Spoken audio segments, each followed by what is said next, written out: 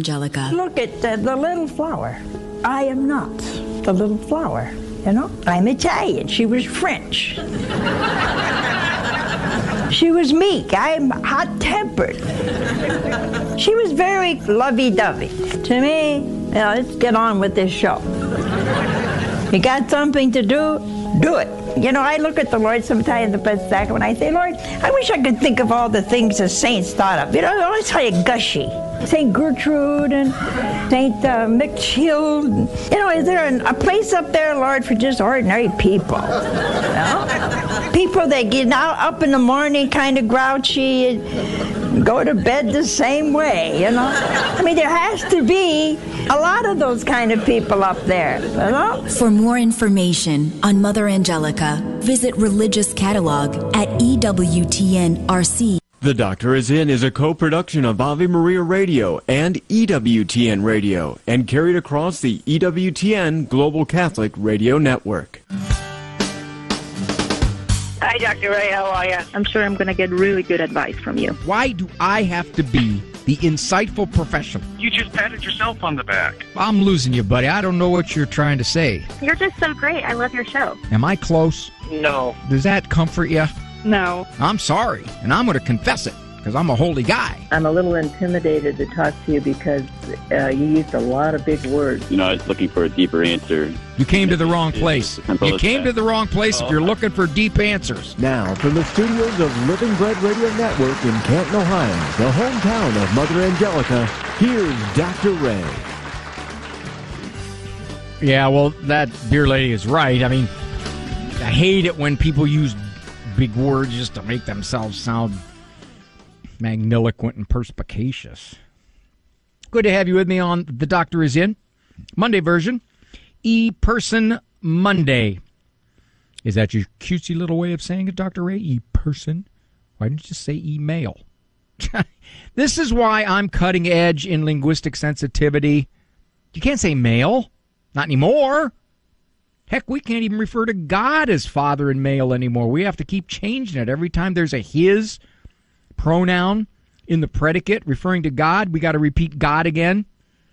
You know, God is to all of us as God's way is. Can't say his way anymore. Isn't that something? God decided, I see I'm off on a tangent. God has decided to communicate with us via male fatherhood. But we don't allow that, huh? We got to tell God, no. God, you just aren't 21st century sensitive, linguistically sensitive. We can't. If we refer you as a his, it makes other people feel excluded. That's why I tell you when we sing these hymns, or even when we say the prayers, and instead of referring to God as he or him, or the possessive his, we reinsert the word God. Well, Dr. Ray, God is neither male nor female. I got that. That's Theology 101A. But if he decided to communicate with us that way, and if he decided to send his son to communicate with us, well, we ought to give him a little nod. For whatever the reason, that's how he decided to do it. He's God. It's his world. It's his rules. But no. We are more sensitive than God. So anyway, this is E-Person Monday. My nod to linguistic sensitivity. I got this stack in front of me here of these E-Persons. That and the ones on my phone. So we'll get to that momentarily. Let me look at my Manalog topic. Turn. Oh, yeah. Are you familiar with a quote where Jesus says, if you lust after someone in your heart, now he says lust after a woman, but I'll broaden it out to be linguistically inclusive. Lust after someone in your heart, then you've already committed the sin. Why? Well, you want to do it. And the only reason you didn't do it is you didn't have a chance. Or you were afraid of the consequences. Too much to risk. You didn't not do it because you wanted to obey our Lord. You did it because, well, it wouldn't be in your self-interest to do it. Okay. I got that. I had a pastor friend tell his congregation, he said, if you want to commit some sin, some immorality, and you don't do it because it could negatively affect you, not because it's the right thing to do to act virtuously, but it's because you just don't want to take a chance of getting caught. He said that doesn't mean you're moral. It could mean you're just a coward. When Jesus said, don't lust, do you think he was just limiting it to lust? Or was he broadening it out?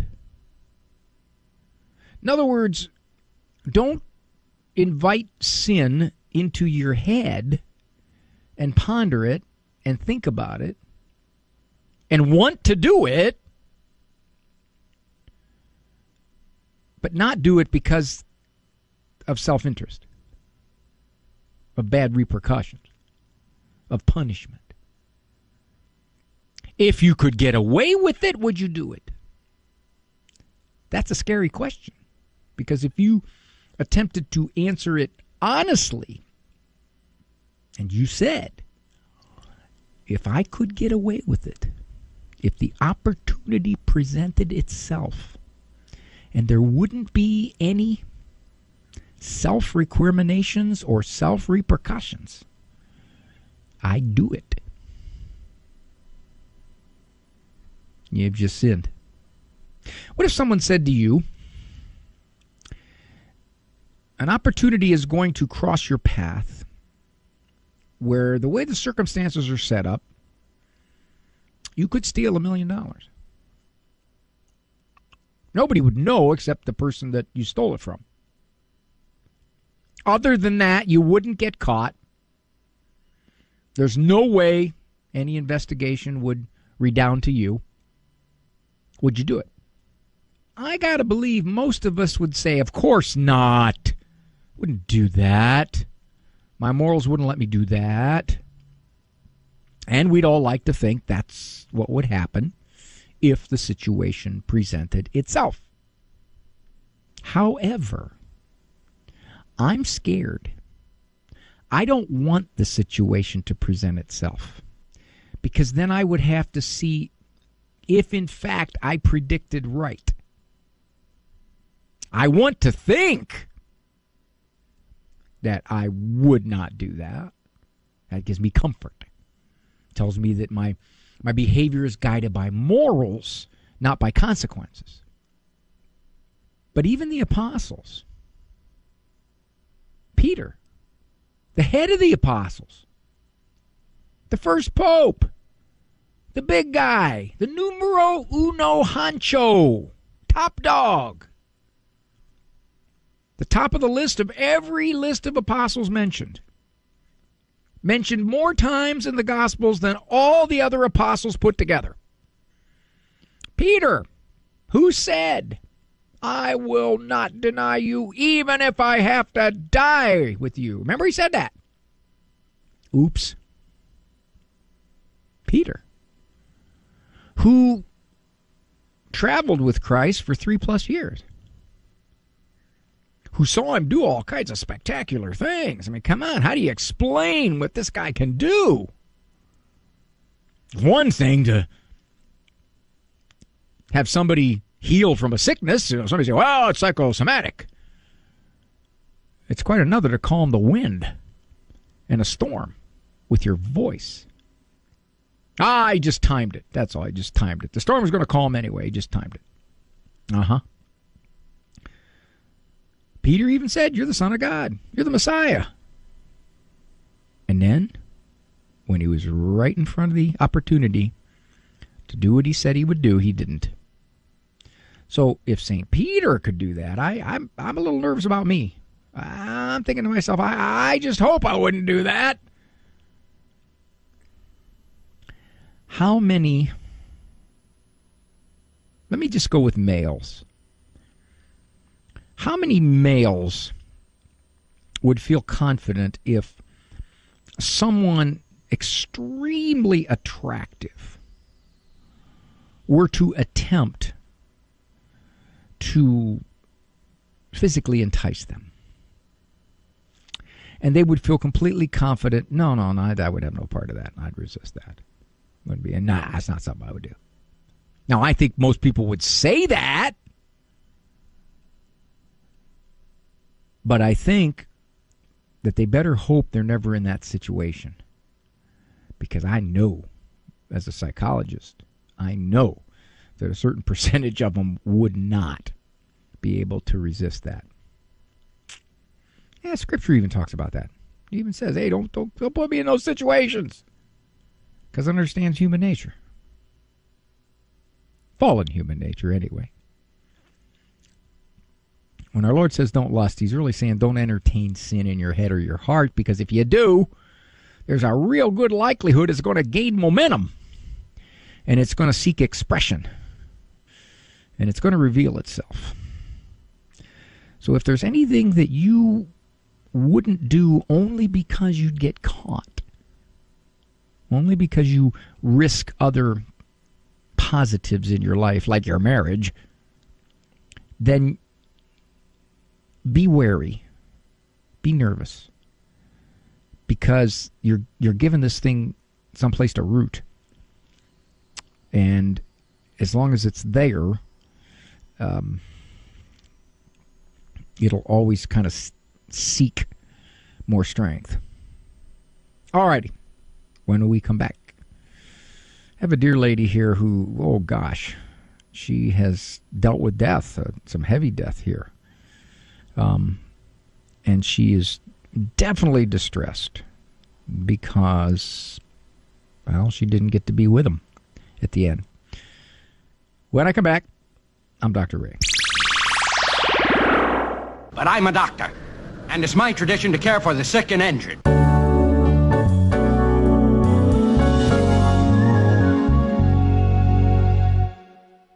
Do you own popular index mutual funds or ETFs? If so, you're automatically own shares of companies that conflict with your moral beliefs. Ave Maria mutual funds are managed to conform to pro-life and pro-family values. Long-term investors can invest in the no-load Ave Maria mutual funds. The experienced professional portfolio managers make decisions based on investment fundamentals and pro-life values. You can learn more about Ave Maria mutual funds today at 866-AVE-MARIA or visit AveMariaFunds.com. Father Benedict Groeschel.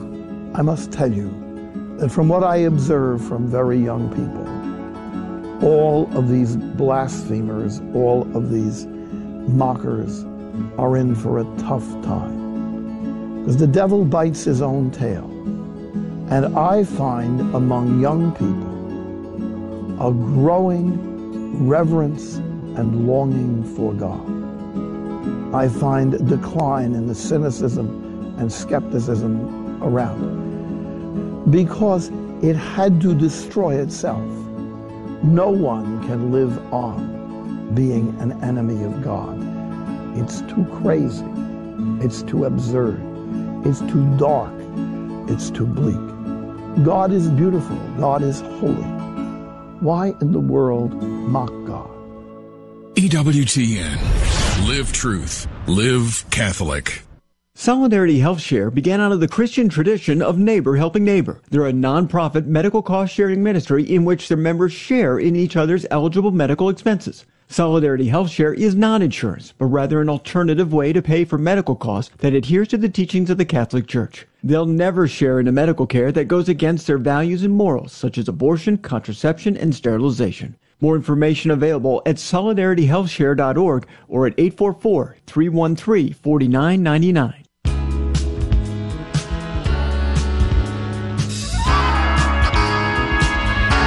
Doesn't that sound like one of those 1970s cop shows? You just picture the guy running and jumping into this really fancy little sports car because it's a convertible and it never rains. You ever notice that? I had a convertible once. I got rid of it. Well, okay. I locked my keys into it. And I called one of those, the AAA people, and they said, I'm not a lock person. Didn't say lock guy. I didn't say lock guy, lock person. Although 92% of lock persons are lock guys. He was working on it. And I said, can you hurry? He goes, I'm doing my best. I said, well, but the top's down. The top's down, and it's going to rain. He goes, well, I got the other side. I got the other door. Okay. So I went around to the other door and got into the car there, but then I put the top up so it wouldn't rain. This is from Lillian. She says, and this is one of these move my heart first lines. I don't know if Dr. Ray will receive this message, but I am giving it a try. Oh, how sweet, how nice. See, now I got to answer it. But she also had a very, very hard-hitting recent life. This last month, I lost my husband to cancer, which he, a Vietnam vet, had battled for 11 years. Can you imagine that? Can you imagine something like that hanging over you always, where you're in and out of treatments, or you think, and I'm sure he's been told you're in remission, the cancer's gone, and then 2 years later it comes back, and 11 years. I mean, that is a heavy cloud to hang over you for that long. Only 17 days later, so this is apparently 17 days after the last month, my youngest son, 49 years. So I'm trying to do the math here. Lillian is probably, let's see, if she's youngest son, she's probably in her 80s, also died of cancer. This left me devastated. Well, the one, Lillian, I could say about this, yes, absolutely, that is just heavy emotional blows. However, it's been a month, so I really wouldn't expect you not to be devastated for your son and your husband at the same time, basically. Not to be devastated, of course. Okay. As I watched your show today, she's talking about Living Right with Dr. Ray, about a wife who lost her husband suddenly. And she said she was not mad at God. Why can't I say that? Now, I think what she's asking is, I am mad at God. Why can't I say I'm not mad at God? Now, I've seen a lot of people talk about this whole idea of being mad at God. And I've heard some very thoughtful, respected clergy talk about it's very normal to be mad at God, to be angry, to not understand what he did, how it all happened. I've always come down on the side of, one, I'd be nervous about being mad at God because I have an understanding of how little I know. So therefore, if I'm going to be upset at God, my upset is limited to my very narrow understanding. It may have been that what he permitted to happen was for the best, and I won't find that out this side of heaven. May very well be. It may be that that was the very best time in God's plan of things to take that person. It may be that God didn't take that person. It may simply be that that kind of stuff happens in life. We are not guaranteed anything. So for us to say I'm mad at God, that's always made me very uncomfortable. I've always been at the very least, unsure about saying that. At the very worst, will not say it. And the lady on the TV show who said I'm not mad at God, it sounded like, if I remember correctly, what she was saying was, well, I'm not mad at him. Meaning it was a conscious decision not to be mad at God. My decision would be, I'm not mad at God because that would be a foolish decision. Because I would in essence be saying, God allowed this to happen, which has hurt me. or has hurt someone I love. And therefore, my anger indicates that he shouldn't have done this. Right? No, Dr. Ray, your anger could just be based upon you're upset and disappointed that it happened. But that's not being angry at God. If I'm going to be angry at God, the implication is he did this. Why did he do this? This is unfair. This isn't right. If I may digress for a moment, I have noticed that we are much more likely to get angry at God when something happens to immediately touch us. Some tragedy in our own life. Then I have to wrestle with being angry at God. I can look at the same tragedy happening to someone else or somebody's else, a bunch, and maybe question God, maybe not understand why this happened. But generally, I'm not angry at him. What does that say? Well, it says that if it happens to me,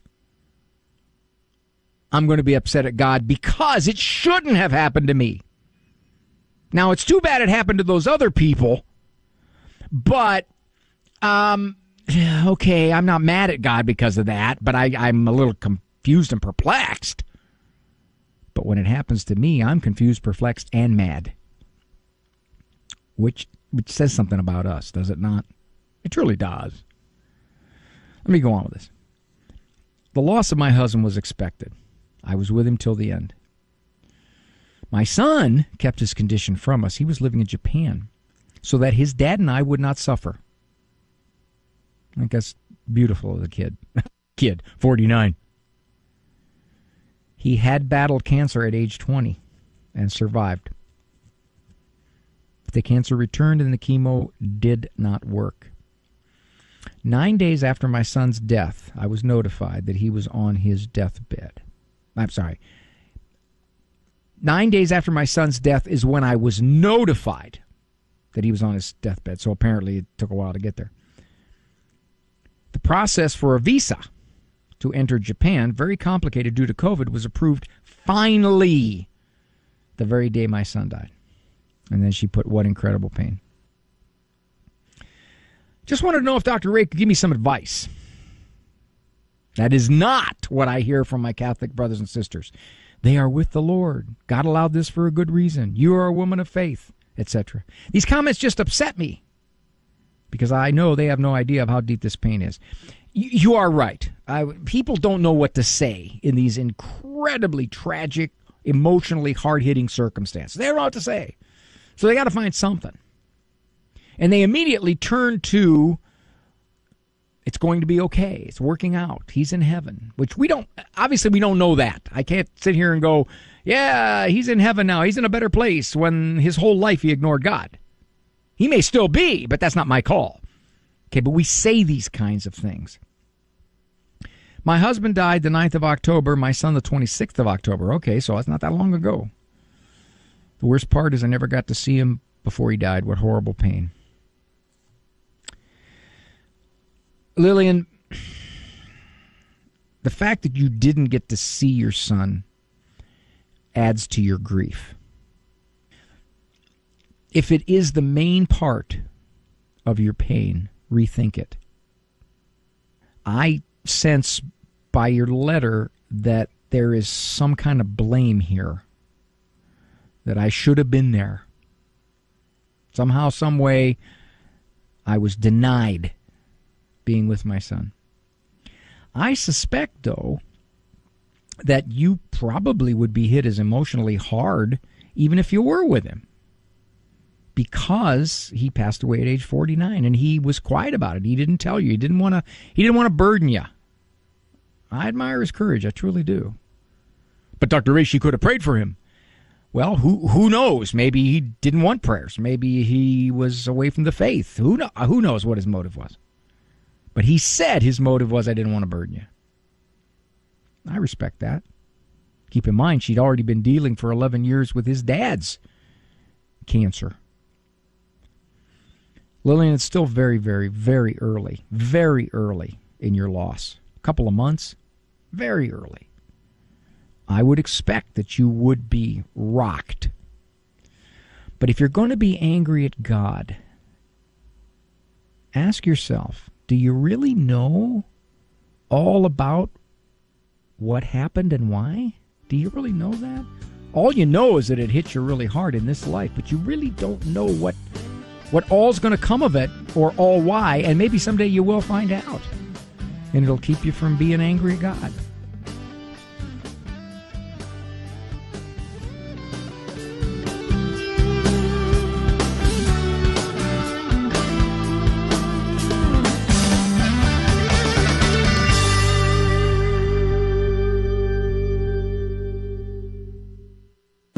Father Benedict Groeschel. In the church, we speak of 7 gifts: wisdom, understanding, counsel, knowledge, loyalty, courage, and reverence or fear of the Lord.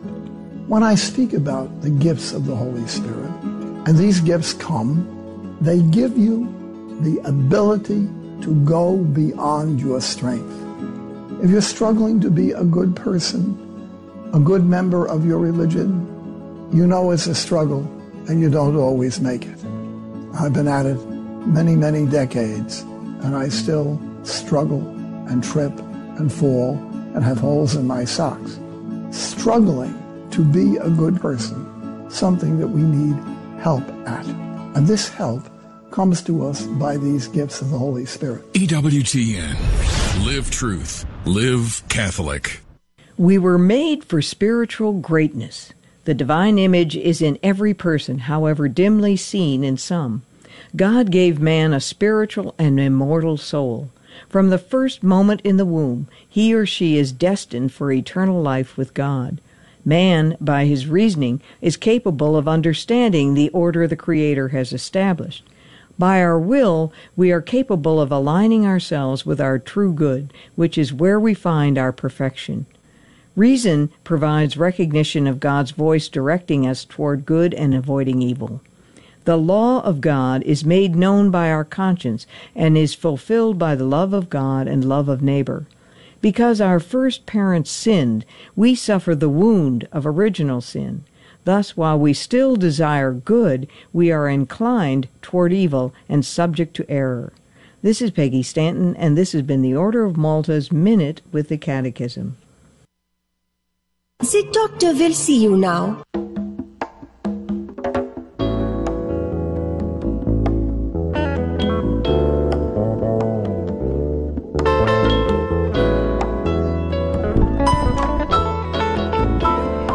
Providing a little broadcast serenity. Dr. Ray Guarendi here, asking the question, if I speak on the radio and there is no one there to hear it, which could be, this is not unusual for this program, will your kids still get better?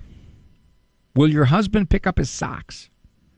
And will your mother-in-law think you are by far the best mother she has ever seen, and her son is ever so lucky to have you as a spouse? By the way, there are those mother-in-laws who do think that of their daughter-in-laws. Okie dokie, this is, the doctor is in. This is E-Person Monday, where we, okay, this is a long one. Do I have enough time for it? Yeah, okay. Take it on some of the emails.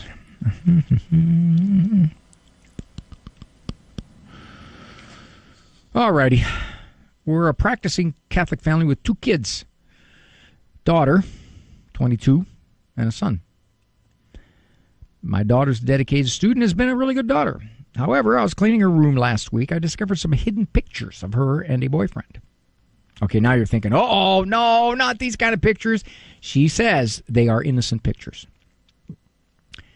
However, one picture had a caption that says, "I love you. Happy year with me." In high school, I discouraged her dating, but encouraged her to have friendships with boys and girls so she would be a good judgment of character. She'd have a good judgment of character. Felt like she never gave me a reason to distrust her, and that she had developed a good head on her shoulders. Mom, I'm not saying this implies she doesn't. She's 22. Okay? She likes this kid. I think the question for you is he a good kid? Okay. She's attending a Catholic college, developed a friendship with a boy for the last 2 years. I felt she might date in college, and I thought that she would share with me if she decided to date. She's always presented this boy to us as a friend, and I've repeatedly asked her if she has any feelings. She always says the relationship was platonic. With the discovery of these pictures, I feel she's been lying to me and sneaking around for the past year. Okay, let me jump in here. Well, one, you can't totally be sure it's still not platonic. But secondly, my guess would be that your daughter is aware of how you view relationships, even at this age in her life. She's 22. She's an adult. So she just doesn't want to open up the door to controversy or dispute or your disapproval. That'd be my guess. I would ask her, you like this guy a lot? I mean, it's perfectly fine with me, depending, of course, if he's a good guy. If he is, you should be grateful that this is moving into something with some future to it. Okay, wait a minute. Okay, wait a minute. My husband does not approve of the boy. I wonder why that is. But does not feel like we can tell my daughter what to do because she's a young adult. That's pretty much true. At the beginning of this year, the boy asked my daughter to hide some empty liquor bottles in my house, which she transported in our car and hid in her closet. Liquor bottles were from the campus house where this boy and his friends lived, and he didn't want to get in trouble when the house was inspected. I discovered the bottles one day cleaning her room. We confronted my daughter about this, told her she could not be friends with someone who would ask her to do such things. We were going to restrict her use of the car, pose a curfew, but then COVID happened and we all stayed home. I want to confront my daughter about the meaning of the pictures in the relationship with the boy. I wouldn't use the word confront here, Mom.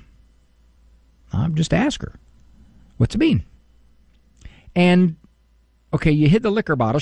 I got to think she doesn't think it's that big a deal, okay? I just would think your daughter would think, hey, Mom, you're all shook up about it, but I don't think it's that big a deal. And you got to be careful, too, that you don't just all of a sudden take this so terribly personally. How could she do this to me? How could she lie to me? Well, I don't know why she's lying to you, but my gut tells me she just doesn't want to hear your disapproval, or she knows Dad doesn't approve of the kid, and she doesn't want that battle. That'd be my guess. I feel like I can't trust my daughter. Well, that's not true. You can't trust her in a few things, but you don't know a whole lot about this relationship. I mean, the kid could be okay. Dr. Ray, some kid's not okay if he's going to have liquor bottles. He's in college. He was stupid about it. You don't want to look back on the stuff you did when you were 22, do you? If it's not a pattern, it's an impulse, then not quite so bad. I feel like I can't trust my daughter, and I have lost trust in myself as a parent. Why? She's 22.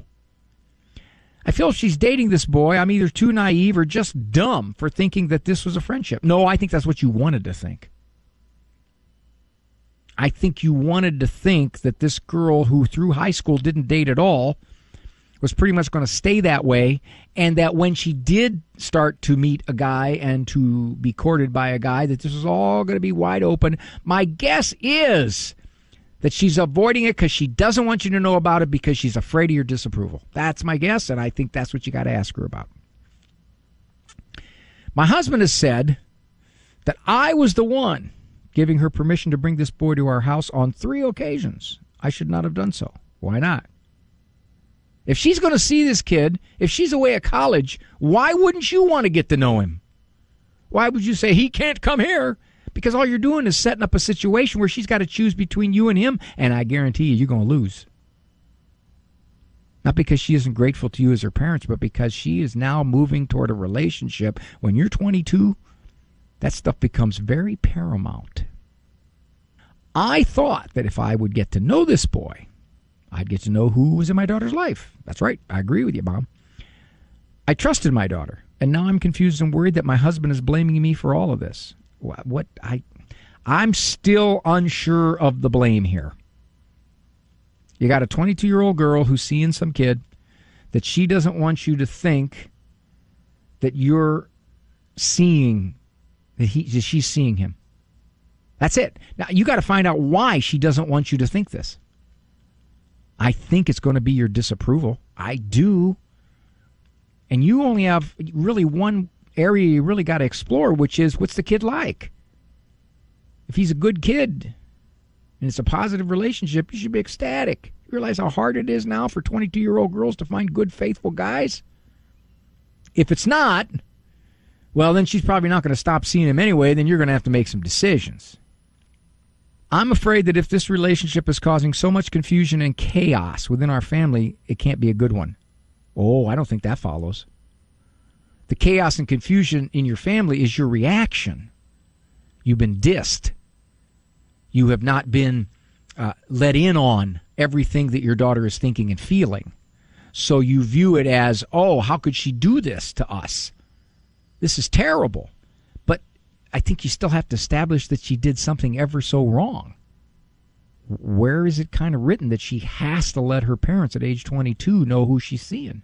It'd be nice, but does it have to be? I mean, I had 5 girls, and they all moved through their 20s, and I really didn't know some of the guys that they were interested in. I didn't. My son's 23. He's got interested in some girls. I haven't really met any of them.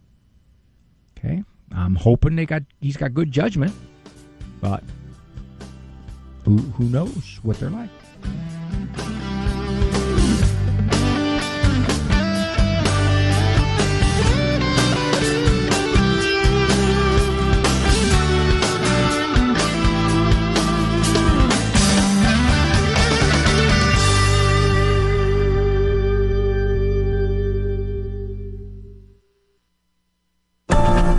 Christ is the answer, with Father John Riccardo. We just did our parish mission a couple weeks ago now, and I suggested that in the course of the mission that we do something like a little mini spiritual assessment of our lives. I don't have to show this to anybody, but a great chance for us just with real honesty, just between us and Jesus, ask ourselves some questions. First question, given the fact that half of Catholics don't think God is even personal, would be to ask ourselves that. Do I think God is personal? And then to ask myself, do I think a relationship with Jesus is possible? Do I have a relationship with Jesus? And if so, what's it look like? And then perhaps a little bit more awkwardly or painfully, to ask Jesus from his perspective, what's the friendship that we have with him look like? How would he describe our friendship with him? That might be a hard conversation to have. I'm Dr. Stan Williams, and this is Evidences for Christianity.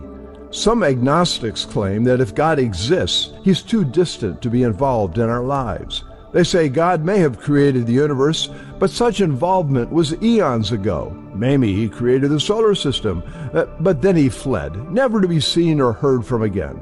Well, how long has it been since God made himself manifest in the world? Was it as long ago and as far away as some doubters claim? Or was it relatively recently that God showed up? The Christian incarnation claims God cares so much for us that he came in the form of a man, Jesus. He was born of a woman, lived, ate, slept as humans do for over 30 years, and was then killed to redeem us. That's hardly a distant, uninvolved God. Such is the evidence for Christianity. To explore more, go to AveMariaRadio.net. Under Resources, look for me, Dr. Stan Williams.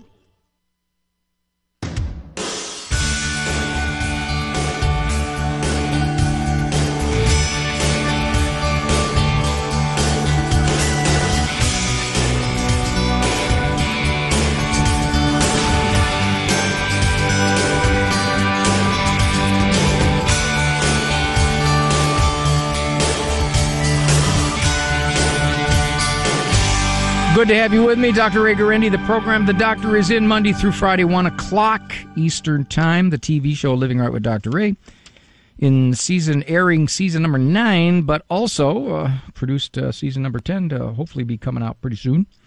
Although COVID has put a real crimp in us getting any kind of people for the audience, so we've had to be somewhat creative. Before I get to the EP, this is actually a letter. I got a letter. People actually write letters. Rare, but Dr. Ray, I heard you talking the other day about articles telling people how to hug during this virus. Yeah, those articles have come out and they've said this is how you're supposed to hug now. Okay. Reminded me of something I heard a long time ago. It's right up your alley. Now, whenever I hear that it's right up your alley, I know it's going to be something there. It's humorous. They're going to want me to use it. When I was younger, grade school age, I was really shy. A new girl enrolled at my school. I had a crush on her. The emotion was so strong, I knew someday I would work up the courage to say hi. On the outside chance it would turn into a romance, I went to the library and checked out a book entitled How to Hug. I ran home to read it, only to find out it was the 12th volume of the Encyclopedia Britannica. Now, you got to be a little older to get this joke. How, H-O-W, to hug, H-U-G. In other words, the old encyclopedias used to tell you, as they listed everything, they were the precursors to our internet, but a fraction, a minuscule fraction of the knowledge available through the internet, good and bad, that they would on the spine. For example, A would be A through astronomy, A through astronomy. And then the second volume would be something right after astronomy through bear. They would list what their entries would be like that. So how to hug. I'm sure that's not exactly what it was, but it's cute. All right. Ah, this one. Where the heck is this? It was a short one, and it definitely would lend itself to a monologue, but this is from a female. How do you answer someone who says marriage is a piece of paper? Well, Catherine, you're assuming that I would answer them. I would have to see in the context that this comment arose. Because if it was a hostile context, if it was a justifying context, in other words, I want to walk away from this marriage, and marriage is just a piece of paper, that's all it is. Or more commonly, I'm living with someone, and that's what matters. We have affection for each other. We have feelings for each other. So therefore, just to get married, it's a piece of paper. It doesn't mean anything. So I'd have to know the context. That's my first variable. Then I'd have to decide if I'm even going to respond. Because if this is clearly just a way to dispute, a way to throw traditional morals into my face, a way to justify a behavior that's not going to change in any way, he's going to continue to live with his girlfriend, I'm not going to respond. However, if I were to respond, I might say something like, do you really want another side to that question? It's not a question. Marriage is just a piece of paper. Okay, do you want another view of that statement? Do you really want another view of that statement? Yeah, make your case. Okay, all right. Marriage has nothing to do with a piece of paper. The piece of paper is just this legal thing. That's not the marriage. The marriage is the commitment before God and before others that we are giving of ourselves for life. Now, is there a piece of paper that goes with it? Yeah, you got to have legal aspects. But if you're going to say that there's no difference between someone who commits himself for life in the witness of God and the community, others, or someone who just says, well, let's be together and share costs and we like each other a lot, sort of, kind of, so let's just enjoy the convenience of this all, and really, I'm not not willing to take that step to say I'm committed to you in sickness and in health till death do us part. That's not okay. Whoa. Then you're right. For someone like that, marriage would just be a piece of paper. Because marriage would be meaningless. They don't want it. So what you're doing is you're making it equal. That someone who says, I will love you till I die, or till you die, I will give you myself. And someone who says, well, I'm going to live with you, I'm going to like you, okay, I'll hang around here, and as long as things are going good, I'm with you. Don't get sick on me.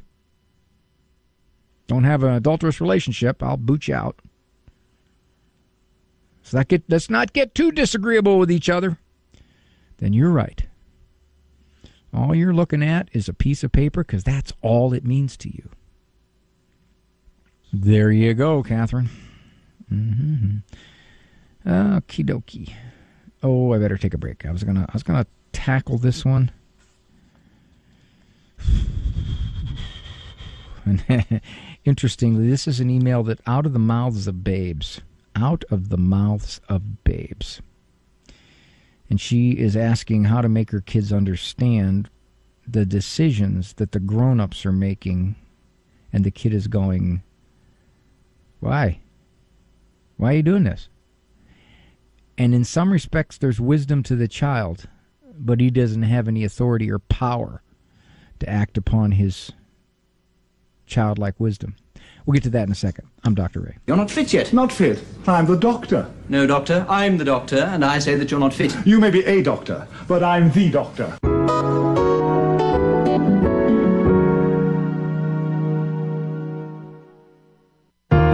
Right now, as you know, America, Catholic Church, really the Western world, is being shaken.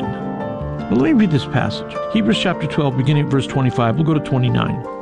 The writer to the Hebrews says, His voice shook the earth at that time, but now he has promised, I will once more shake not only the earth, but heaven. And that phrase, once more, points to the removal of shaken created things, so that what is unshaken may remain. We realize that nothing is fixed. Everything seems to be in flux. And that's what God's people need to be immersed in Scripture. Because there we come across the unchangeable and the unshakable God. Cresta in the Afternoon with Al Cresta. 4 Eastern on EWTN Radio.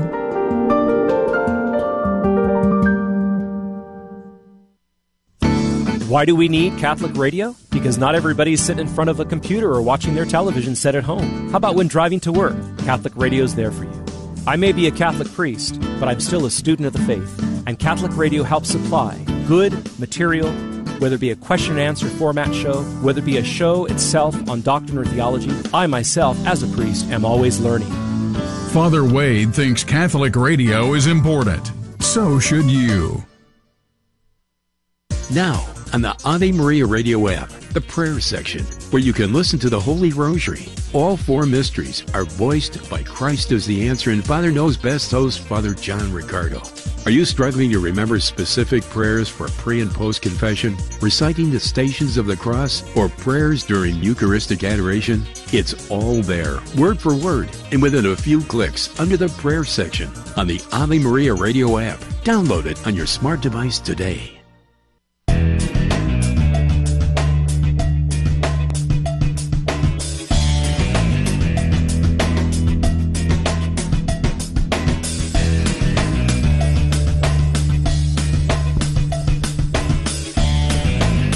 Good to have you with me, Dr. Ray Guarendi. I got time, I think. Oh, boy. Let me jump on it real quick. I'll read it real fast. This is from my mom. I'm writing because I'm struggling to know how to help my kids deal with all the disappointments arising from activities being constantly canceled, schools being closed for periods of time, and now the newest ones. Kids having to quarantine for 2 weeks from school, friends, neighbors, and activities because they were deemed a close contact to a classmate at school that tested positive. That's the situation currently with our 7-year-old. He doesn't understand why he can't play with his friends when he's not sick, and of course 2 weeks feels like an eternity to him. You got that right, Mom. Our 10-year-old daughter will finally be returning to in-person school tomorrow after doing remote learning for the past week.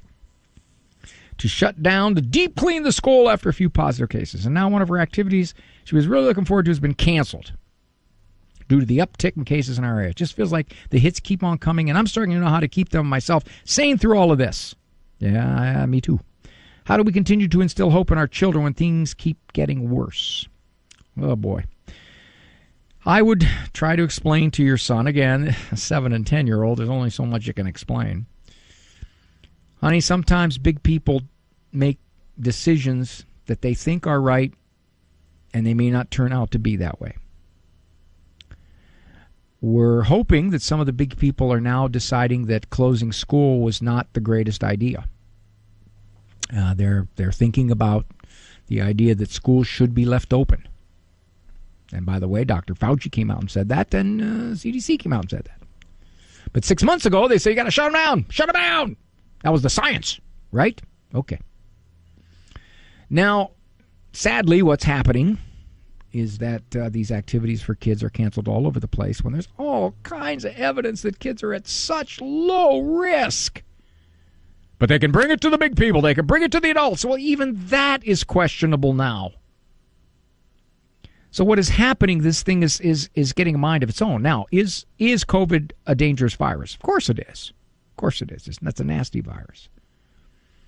And don't mishear me. I'm not saying I don't care if people die. I'm saying you have to have some sense of context and balance when you deal with something like this. The response has simply been just shut everything down without looking at the repercussions, the invisible victims, which are, for example, these little kids. They don't understand what's going on. I would say here, Mom, get your kids to understand that this isn't going to keep going.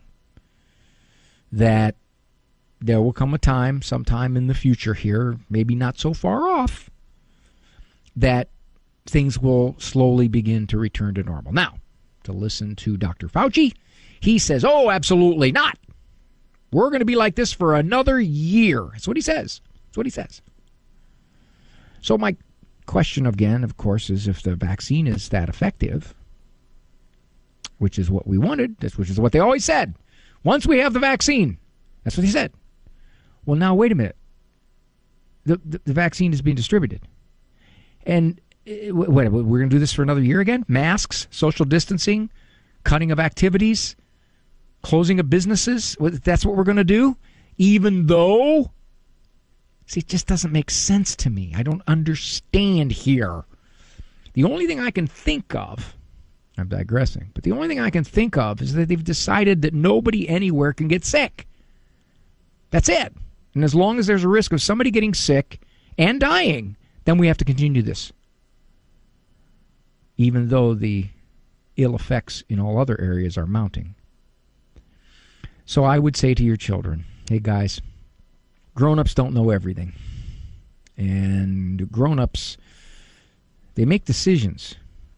And if they're in charge, they make decisions that affect other people's lives. And hopefully, with a little bit of time, we'll realize that we can get back to normal because the decisions will change. You'll be allowed to go back to school. You'll have activities. This will all go away. That's the kind of hope I would give them. You got to give little kids hope. You can't just, all they're looking at is nothing's going to change. It's always going to be this way, and I can't do anything as a kid anymore. And the 14-day quarantine, well, now it's 10, by the way. Do you know that? The CDC says 10. It doesn't say 14, it says 10. 10 from the start of the first symptoms and 24 hours without a temperature. That's when you're free to move about. Well, it was 14, right? Exactly. Because it just shows so much of it is learning as they're going. Months ago, I said, you know, a virus like this really gets spread in families. That's where it gets. I mean, my sister-in-law had it, then my brother got it. They're right there. They're in the same house. Okay. So there was a survey I saw in, I think it was New York State, 74.5%, they said, of all tracings are within families. Restaurants accounted for, are you ready for this? According to this survey, according to this contact tracing, 1.5%. Restaurants accounted for 1.5% of the transmission of COVID. And the governor came out and said, well, that's still too much. You see, so it all comes down to the perception, not necessarily the science. The science has to be interpreted. As I've said before, my PhD in part is in research.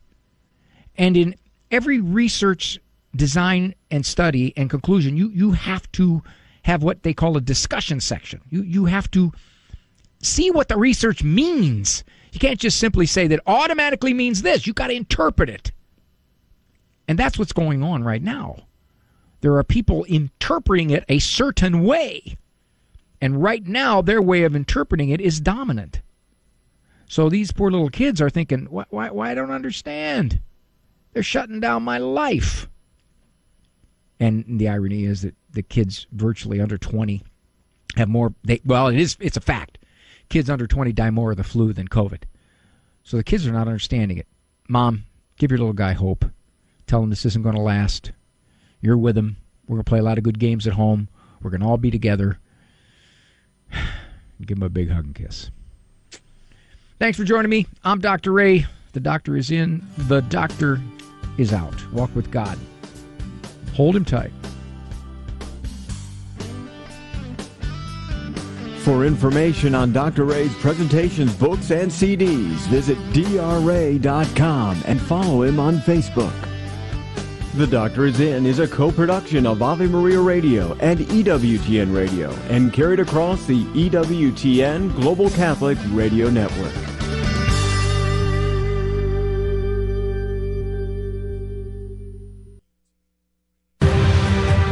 The first ever National Men's March to End Abortion is taking place on Saturday, June 12th in Washington, D.C. There is a man connected to every abortion, and men are a big part of the problem. It's time for all men to take greater responsibility in becoming a big part of the solution, beginning with those who claim to be men of faith. Men, we need you in D.C. on June 12th. Go to themensmarch.com for more information and sign up for updates year-round. It's time. Mother Teresa said, "Let no one come to you without leaving better or happier." This is how we try to live our personal and professional lives. We're Rob and Camille DeMaio, proud sponsors of Guadalupe Radio here in San Antonio. Our team of realtors can help you through every step of buying or selling a home.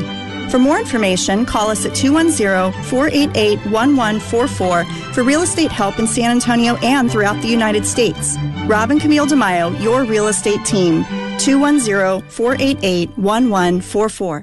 St. Mark the Evangelist Knights of Columbus invite you to their 13th annual golf tournament, Friday, June 18th at the Northern Hills Golf Club. For player information, contact Pete Peterson at 210-413-8139 or Tony Aldrich at 210-842-1275. Payments can be submitted online at kofc7613.org. That's KOFC7613.org. Your connection to our treasured Catholic faith all day, every day. This is the Guadalupe Radio Network. Radio for your soul. This is KJMA 89.7 FM, Floresville, San Antonio. Also streaming the truth to the world at grnonline.com. It's food for the immortal soul, all day and all night. Truly creative power in the world. God is the only one who can create something out of nothing. And when we pray, we welcome God into our hearts. And once He's there, He's going to do something. He's going to change things. He's going to transform us. He's going to make something out of the nothing that is me. That's the power of prayer for me. It's the only power that's guaranteed to change my life. And the only way I know to make that happen is through prayer. CNA is the only fast, reliable, and free Catholic news source that brings blogs, stories, and opinions to your fingertips. The latest Catholic news is at CatholicNewsAgency.com.